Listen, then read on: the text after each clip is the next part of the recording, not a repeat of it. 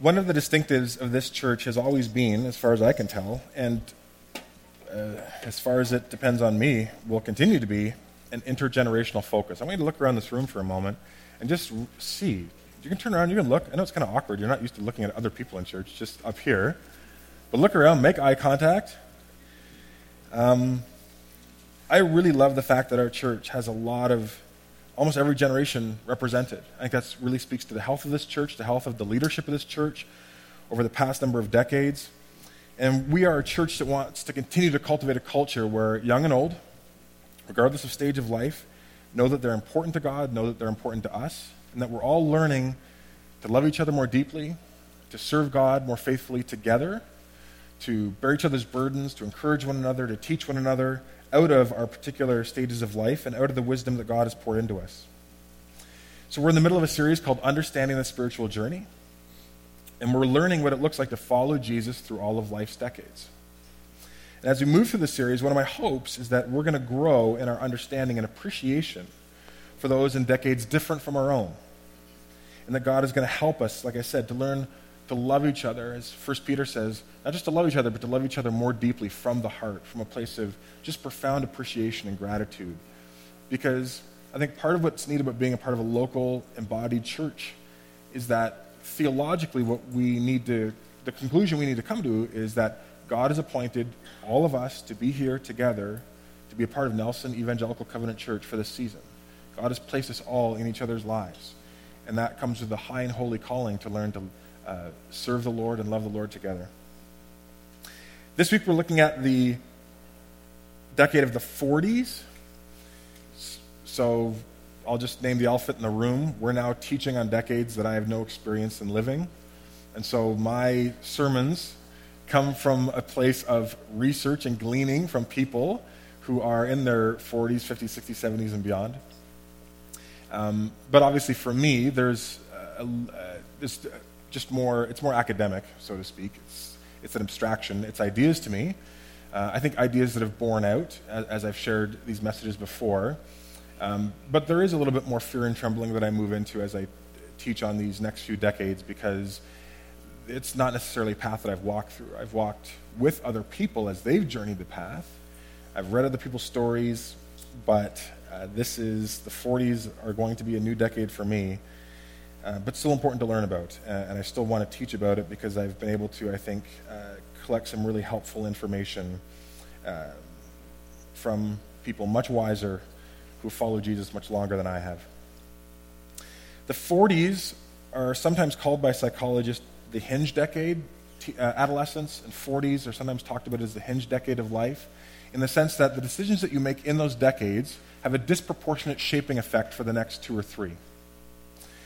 Remember the wise and foolish builders in Matthew 7 from the 20s, establishing your foundation? It's often at some point during the 40s that the storms of life really hit us, and we find out what our foundation is made of. Specifically in relationships. The 40s is a time where we're anxious to save relationships, or we need to save relationships. The foundation of our marriage and key relationships begin to show themselves, whether they're strong or weak. And it's often in these core relationships that we need to take time to repair, to do restoration work. We need to intervene in some way, because there's been a lot of stressors that have been building up from the outside, a lot of stressors from the inside. Cracks in the foundation are beginning to show. Now, because of our social capital that many of us enjoy in Western culture, our relative wealth, education, support systems that we have, many of us have likely been able to navigate life pretty well through the 30s. But for many people, the 40s confront them with a new set of challenges that they don't feel equipped to know how to face and how to handle. When you talk to people in their 40s, some of the common experiences and things they speak to out of that decade are feeling like you're being pulled in 100 different directions. And we talked about how busy the 30s are, and I think people in their 40s say, I thought the 30s was really busy. I thought that was the limits of my exhaustion. And it seems to have, my capacity for exhaustion has seemed to increase.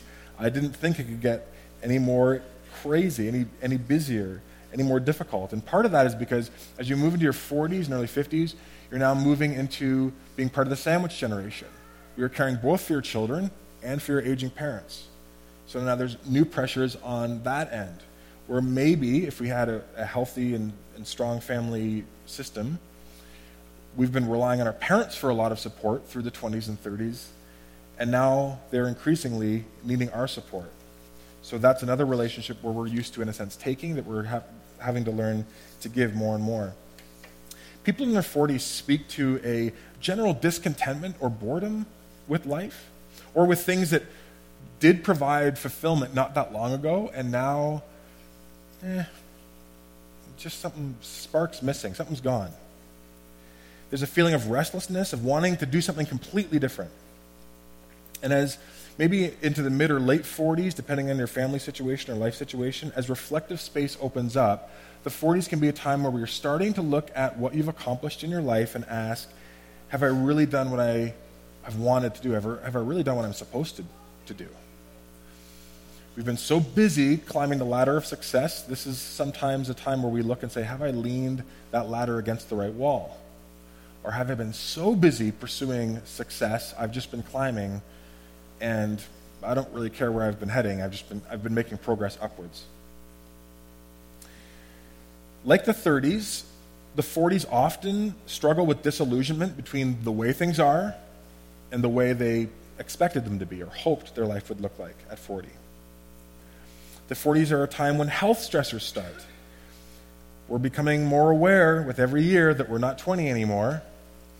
One physician said, the 40s are like a second puberty. Your body is changing, and there's nothing you can do about it.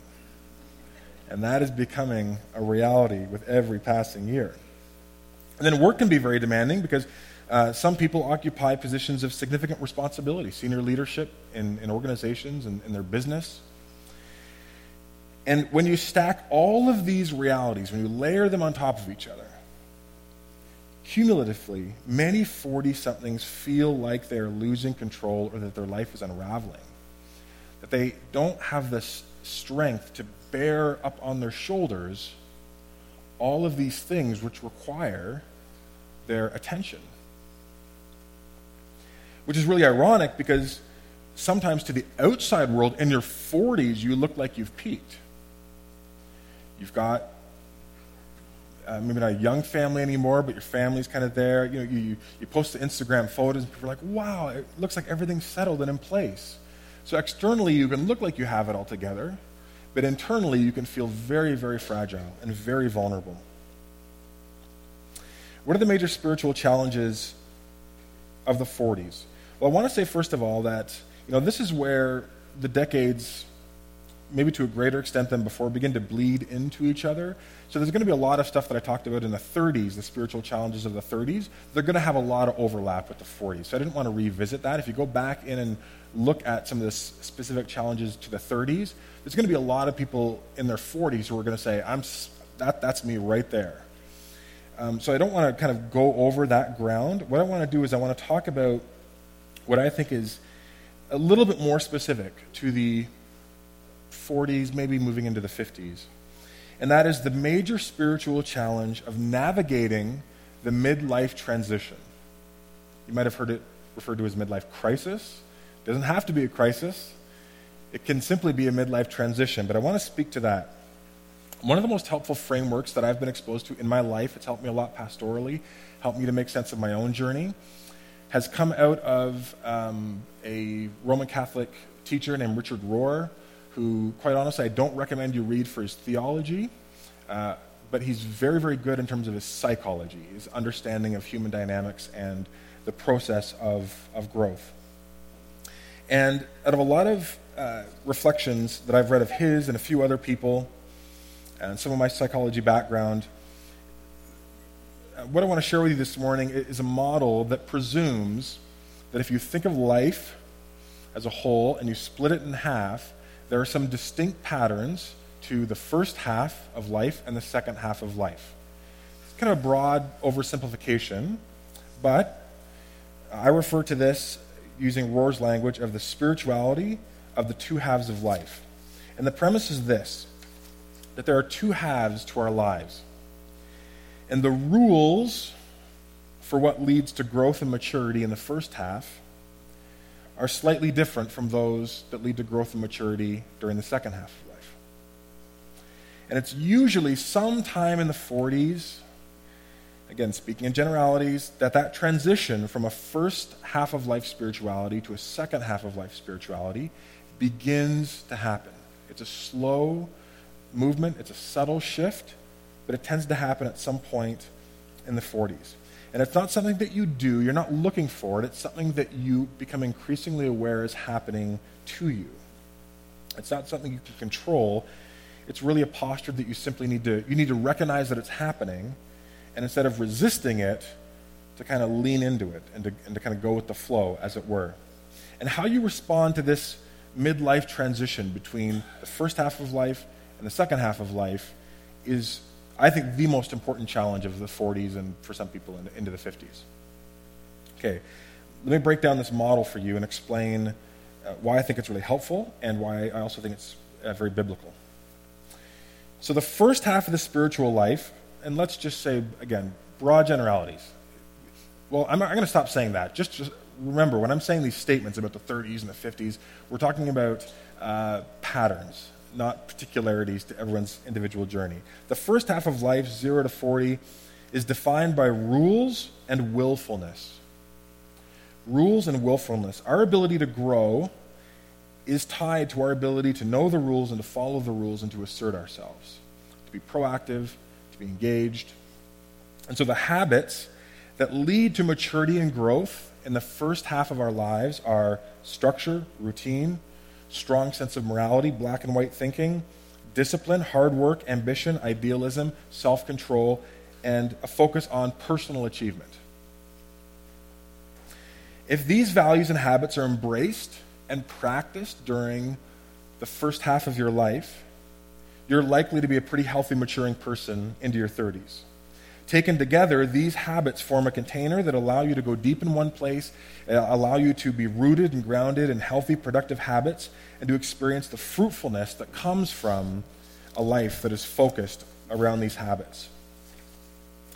So that's the first half of the spiritual life, major themes. The second half is defined by grace and willingness. So from rules and willfulness, trying to assert yourself, to grace and willingness. And it's in the second half of our life that our ability to grow is tied more to our ability to love deeply and self-sacrificially and to radically surrender to God's purposes for our lives. And so in the second half, the values and the principles and the practices from the first half are not discarded. They're not, oh, we don't need these anymore, but they soften. One visual metaphor you might think to use is there are values for the first and second half of life, and in the first half values should be in the driver's seat, and the second half of life values should be in the passenger seat. And then for the second half of life, they need to switch. So we're not saying, get out of the car, I don't need you anymore. We're simply saying, I operate out of a slightly different emphasis. So again, we're not talking about either or thinking. We're talking about A versus B. Both are necessary. And from my reading and research, there are 5 kind of principles and practices that lead to life and growth in the second half of our life. And those are these 5 things: deep humility, deep simplicity, deep faith, deep grace, deep generosity. I use the adjective deep there because, as you will obviously, hopefully, recognize, oh, well, those things are a part of my life. I value those things. And in the first half of our life, of course we should. Again, driver's seat, passenger seat. What I think happens, and where I think God wants to lead us in the second half of our life, is a deepening and an expansion beyond what we thought those words meant in the first half of our life. I talked to a lot of people who said, after this midlife transition, I use words like humility, simplicity, faith, grace, and generosity. I use those and live those out very differently than I did the first half of my life. They mean something much more complex, much richer, much more robust. And it's sometimes even hard for people to put into words. And so what we're seeing here, first half of life values that lead to growth, second half of life values that sustain and move us deeper into Christ-likeness. Now, for many of you, this distinction between first and second half of life might be new, and you might be asking, okay, is this biblical? And I would say absolutely, for those who have eyes to see. It does require us to kind of pull out of, let's say, some particular proof text, although we're going to get to one in a second, that I think is a pretty interesting proof text for this, and look and kind of get a bird's eye view of Scripture. Oh, I almost knocked down the keyboard. That would have been bad. And see kind of the overall narrative of what God is doing in the Bible. So think, for example, just for a moment, about the general distinction between the Old Testament and the New Testament. The caricature, right? Old Testament, rules, laws, angry God. New Testament, no rules, grace, freedom, love, happy, loving God. Terrible caricature, not accurate at all. But in the unfolding of God's narrative plan of redemption with his people Israel, there is a leaning, again, driver's seat versus passenger seat. There's a leaning in the Old Testament towards God's law, rules, structure, obedience, black and white thinking, morality, clear. Everything is strictly defined. And what God calls his people to is very, very precise. And then in the New Testament, again, it's not, Jesus says, I haven't come to abolish the law. It's not that it's discarded, but a slightly deepened, new priorities come to the fore. Technically, we should stone this woman caught in adultery. Let he who has no sin cast the first stone. So we're seeing this difference. So Old Testament, where it might be focused in a good way on rigidity and discipline, and the New Testament focus on maybe more grace-filled, generous, loving emphasis, still connected to those things, but moving beyond them and expanding their application. Galatians 3:24 is pretty instructive here. Paul talks about the law, the instruction that God gave his people. He says it was our guardian until Christ came. And the word that he uses for guardian means custodian. And this was a servant who, in the first century, had the responsibility to accompany and protect and sometimes discipline the master's son until the boy reached maturity. Kind of like a nanny, but kind of a nanny on steroids, because this person was responsible to take care of education and moral formation as well. So these custodians supervised the child's moral conduct and general behavior, and their methods of persuasion varied from physical punishment to even shaming. And Paul calls the Mosaic law a custodian or a guardian, or in the NASB, a tutor that was there to lead us to Christ. It wasn't the end. It was what we needed at the start, but it was to prepare us for a new covenant and a shift in how we live out God's purposes in our lives. On another level, you can think about the tension between Jesus and Paul. Some liberal scholars or secular New Testament scholars will say, wow, if you look at all of Jesus' teachings and all of Paul's teachings, it's almost like two different kinds of Christianity. And so they'll use language like Pauline theology, or Pauline, speaking of Paul, Pauline Christianity as a way to pit Jesus and Paul against each other, or to try and undermine the fact that the Bible isn't really the authoritative word of God. See, Jesus said these things, but then Paul came along and changed it. And I think that's a really foolish misunderstanding of what's happening in the text. And it makes more sense when you understand it through this lens. That Paul is primarily, again, not either or, front seat, passenger seat, he's primarily a first half of life teacher. Because who is Paul primarily writing to? Gentiles who don't know the law, haven't been raised on God's law, who don't know the fundamentals. So you're never going to hear Jesus teach things like, you shouldn't be sleeping with your mother-in-law. Like Paul has to write in 1 Corinthians. Because he's dealing with people who don't have these foundational things in place. He has to teach very rudimentary at times elements of the faith. He has to connect the dots because these are people who are, spiritually speaking, in the first half of their life. They need to be brought up to speed on basic things around structure, morality, and discipline, and hard work, and self-control, and what God has taught. Jesus is primarily a second half of life teacher. Because who is Jesus' primary audience? The Jews. They know the law. They've memorized it. They can quote Scripture. His mission is focused on teaching Israel, people who have known and obeyed the law for much of their life. That's a good thing. But their spiritual challenges are different because their core temptation are things like spiritual self-righteousness or spiritual egocentricity, or just obeying the letter of the law, but not the spirit of the law. I'm obeying you, Jesus. Technically, I'm doing the right thing. And then Jesus invites them into something greater, and that's where they struggle to take hold of the full weight and measure of God's glory.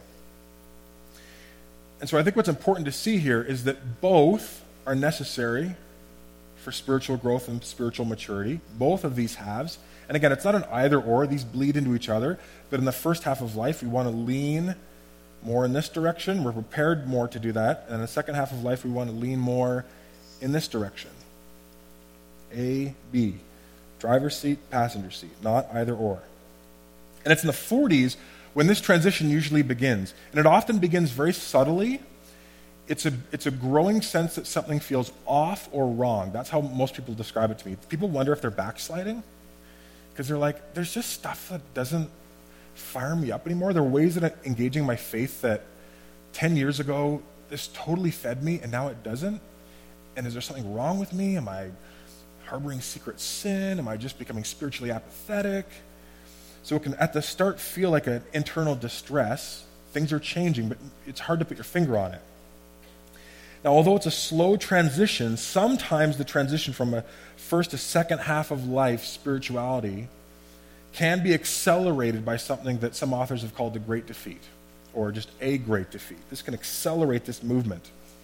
So you might find people, depending on their life experience, who are occupying a second half of life in their teenage years, depending on what they've gone through early on in their life. Because this great defeat is usually a significant loss or failure. It could be the loss of something integral to your identity, a friend, a parent, could be your health, loss of a child, job, marriage, a loss of a childhood because of abuse or neglect. It could be a failure of your own making. It doesn't matter what it is. This defeat is usually something big enough to confront you with your own limitations. It's big enough to confront your utter powerlessness to make life what you want it to be. In the previous decades of life up to this point, we've often been able to leverage our social capital to grow and to arrange the pieces more or less how we might want them to be. But the great defeat, this big defeat, puts an end to that. And when it happens, you know it because the fairy tale is over. We're not talking about generic suffering here. We're talking about something very, very significant that threatens kind of life as you know it. And generally speaking, that tends to open up for people somewhere in their 30s to 50s for the first time in a really, really ground-shaking way.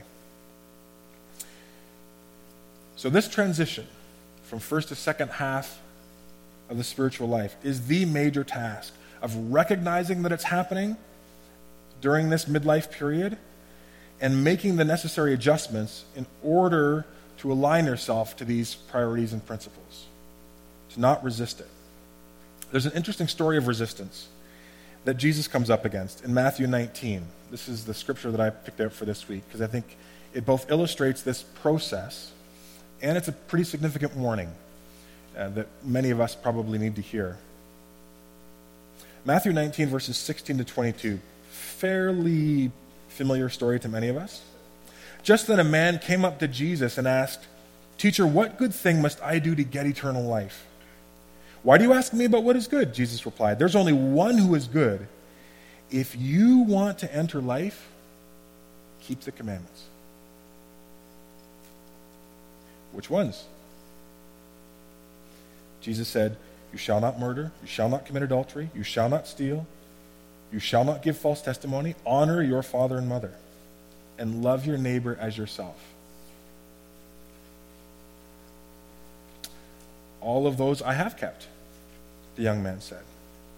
What do I still lack? Jesus answered, if you want to be perfect, go. Sell your possessions, give them to the poor, and you will have treasure in heaven, and then come and follow me.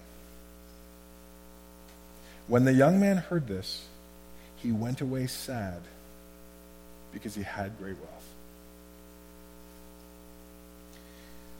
This is a story often pulled out in discussions around how should Christians relate to our money. Are we called in following Jesus to give up everything? And that's not an inappropriate, this is an important text to look at here. But I want you to look at it through the lens of first to second half of life transition. Do you see how this is a story about someone who is resisting the transition to following Jesus into the second half of his life? This is someone who's haunted by an awareness that something is missing, something's off.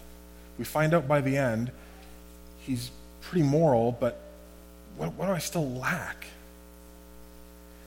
He's got a lot of the right things in place. He has all the markers, actually, that anybody in the first century would look from the outside and say, that person is blessed by God. He's young. He's rich. He has power. He's moral. Really, the text, I've heard some people try and finagle different things in the text. The text doesn't give us much permission to assume that he's somehow this raging hypocrite who's just blind to to the fact that he hasn't been keeping these commands. He's morally very serious. He's a God-fearing Jew. What could he possibly be missing? And Jesus, with one invitation, exposes this person's need when he invites him to sell his possessions and follow him. Right? Think about the values of the first half of life. These things have brought you here. That's good. I'm not going to say any of those things are bad. But this is what I'm calling you to do now. I'm calling you to give up a life of let go of rules and willfulness and be willing to follow me into the great unknown. Do you trust me? From rules and willfulness to grace and surrender. But this young man, he can't do it.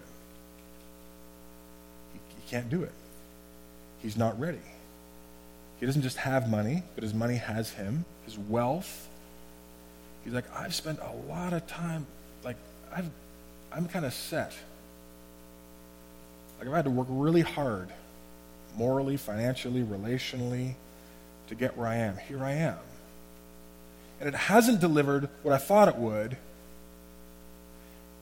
But if you're inviting me to something different, Jesus, and I have to give this up, maybe I would rather live with a yawning emptiness.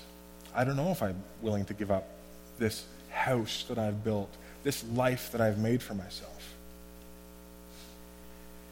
This is a really haunting story, and I think of it often. And I think of it often in the context of, I don't want this to be how my story around my midlife ends. Where I hear that call, that invitation to something greater and deeper and richer. And out of whatever motive, self-protective motive, I say, no thanks, and I shrink back and I walk away from Jesus. So if your 40s are supposed to be a time to exchange this spiritual striving for spiritual surrender, if it's supposed to be a time to move deeper into God's grace, if it's a time to learn and enjoy God and to learn to live out of a new dimension of his power and his grace expressed through humility and simplicity, faith, grace, generosity, how do you lean into that midlife transition? How do you go with the flow? How do you put yourself in a position so that when Jesus says, I want you to give up blank and then come follow me, our response is, that is scary, but it's also exciting, and I'm ready. I'm ready, Jesus, and I'll say yes to you. How do we do that? Two things. A lot that I could say here. The first is, I think this is maybe this sheds new light on why practicing spiritual disciplines are really important in the first half of our life. Practicing disciplines of secret defeat are really, really important leading up to your 40s and 50s. I'm borrowing that term, disciplines of secret defeat, from Andy Crouch, because these disciplines prepare us for the transition. Long before that transition, God is instigating that transition. These begin to prepare the soil of our hearts for the transition. And here are the disciplines of secret defeat that help to usher in this transition and help us to move through it in a way that is healthy. Fasting and confession. Confessing your sin, not other people's sins, and fasting, intentionally saying no to yourself, whether it's food or cell phone or media, whatever it is. Taking time to build those rhythms into your life are incredibly important, and they will help you surrender into deeper humility in the second half of your life. The disciplines of tithing, moving towards striving to give 10% or more of your income to God's mission and kingdom in the world, and to be pursuing generosity with your money, will force you into simplicity, right? I mean, that's one of the benefits of tithing and giving. When I give my first fruits of my tithe, that's just less money on a practical level that I have to spend on myself. So I have to learn to live more simply as a result of enriching God and his kingdom. And that helps prepare me for the midlife transition where I should be taking on a posture where I just kind of realize I just don't need this stuff to be happy. It's easier. It should be progressively easier with every decade of Christian life to give more and more money away. Money's a good thing. The love of money is a very dangerous thing. And part of what distinguishes someone in the second half of life is they just are very open and free with their money. They're not close-fisted. And that's why early in your life, when you're tempted to be close-fisted, I need this money for this, I need this money for this, I can't live without this, the discipline of tithing helps to prepare that soil for this transition. Contemplative prayer, deep faith. And I don't mean faith as like a willful power of like, ooh, I'm mustering up faith, God. I mean faith is surrender to God's purposes of saying yes to God. I trust you, deep trust. Contemplative prayer, learning modes of prayer where we're learning to spend time with God through his word. A lot of great resources out there on contemplative prayer. I'd be happy to connect people with them if that's of interest to you. But just learning different ways of praying that is receiving from God and allowing God to pour into us so that we live out of a posture of deep faith and deep trust in who he is. Deep grace. How does that happen? It's by practicing the secret defeats of forgiveness and restitution. Extending forgiveness, especially in the second half of life. Taking stock over some of the patterns and dysfunctions of the first half and saying, I need to seek forgiveness for certain things. I need to extend forgiveness to people. Now that I know their journey a little bit more, now that I've seen my journey, now that I realize it's not so easy, or I'm holding them to a different standard than I would hold myself to. Restitution, trying to make things right in relationships, maybe with our aging parents, maybe with family members. And then deep generosity by learning to serve others. And specifically, and I think this is really important, in the second half of life, doing it in the first half, but it needs to ramp up, I think, in the second half, not just serving other people, but serving the poor and the powerless. Serving people who have little to no ability to have that swing back because it's going to be a return on investment, because they have something to offer you. Jesus talks a lot about that in the Sermon on the Mount and his teachings, right? About, when you host a feast, right? Don't invite, all these people, who can pay you back because of their wealth and social status. Part of the inbreaking of the kingdom will be you're going to be inviting people who can't pay you back, because that's what God has done for you. He's opened up to you a meal and a life and an eternity that you can't possibly return enough love and gratitude and thanks for. So that would be one thing that I think is really important. Practice the disciplines of secret defeat. Begin to ask, do I fast? Do I confess? Am I tithing? Am I pursuing generosity? Contemplative prayer. Begin to learn to move those into your life, and God will use those to help you transition in a way that's healthy. A second piece of counsel, fairly briefly, I'm going to address men and then women, because the the inner world of each is undergoing a huge shift somewhere in the 40s and 50s. So there has to be a bit of a distinction made. So I want to address each individually. A lot of men in the 40s and 50s wrestle with the sense of there must be more than this. I've achieved in large measure what I've wanted to achieve or what I think I'm good at, and it's not fueling me anymore. The spark isn't there. There must be more to life than this. Maybe I feel guilty saying that, but like there must be more to life than this. And in the 40s, a lot of men realize they've been chasing after things that don't really deliver what they thought they would. Men often discover they've lost their identity in the service of culturally, broadly speaking, wrong things. They've put money or power or sex or ego at the forefront. That's been the fuel out of which they've tried to operate and achieve. And even if they succeed and they get these titles and the prestige and the power that comes along with it, they realize it actually doesn't mean very much, and personal ambition begins to fade. We've used the metaphor of building a house. Richard Rohr says, men in the first half of their life are obsessed with building a tower to make a name for themselves, like the Tower of Babel. Look at me, look how great I am, look what I've been able to accomplish. And he says the question that ought to be at the forefront for men in the second half of the life is, what are you going to do with that tower? There it is. Congratulations. But that's not the end. Like, what are you going to do with it? How are you going to leverage that now for God's glory and for the world's good? And the midlife transition for men means, again, and I want to preface this by saying we're not talking about either or, we're talking about a shift from making your mark, striving in success, to relationships and reflection. So it tends to be a movement from trying to make a mark out there in the exterior world to shifting into an emphasis of learning to go deeper in relationships and processing your own journey. For men, this often means a radical recommitment to service for the common good and increased attention to the inner life. A lot of men find this awkward because it feels to them like hesitancy. It feels like giving up. It feels like weakening. And it can be very scary for men. So what some men do is this transition is in place, is starting.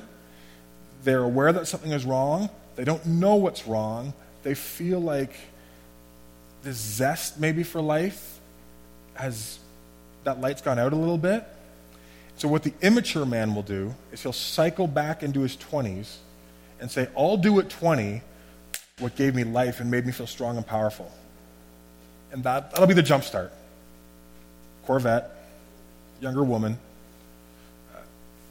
throw caution to the wind, new job, greater financial ambition. And then they shipwreck themselves. Because that's not what the journey is about. The journey isn't to regress and to go back. You're being led into a new space where, again, you're not discarding certain values, you're just softening them, letting other ones take their place towards greater emphasis on relationships and love, and allowing this external change you've done in the world to begin work in your own heart. This is really, really difficult for a lot of men because they haven't tended to spend the first half of their life developing good relationships. So it's hard for even some men to have one person in their life to talk to about this. But that's part of the spiritual journey, the second half of life. Find one man, one other man in your life who in some ways is tracking with this that you can just talk openly and honestly about. That can be a literal lifesaver for some men in the second half of their life, just to find one soul brother. Women are often experiencing the same resistance and frustration that men are having. There must be more to life than this. There must be more to life than this. Because women have often lost their identity in the service of very good things in the first half of their life. Often family, raising of children, relationships.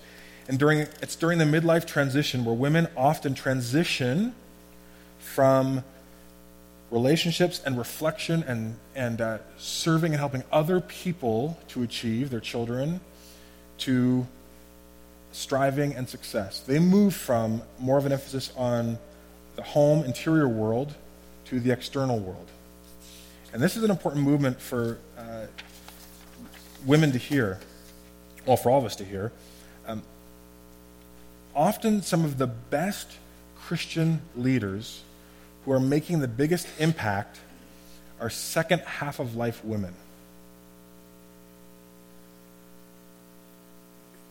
women have to own the fact that this discontent that is stirring is something very good, and you are likely being slowly ushered into a new phase of impact and serving and, in the best sense of the word, achievement. And there's a lot of women speak to, there's a new dream that emerges. I feel like God has put something on my heart, and it begins to burn just brighter and brighter and brighter and hotter and hotter and hotter as they move through their 40s and early 50s. And it's important for women to take ownership of that.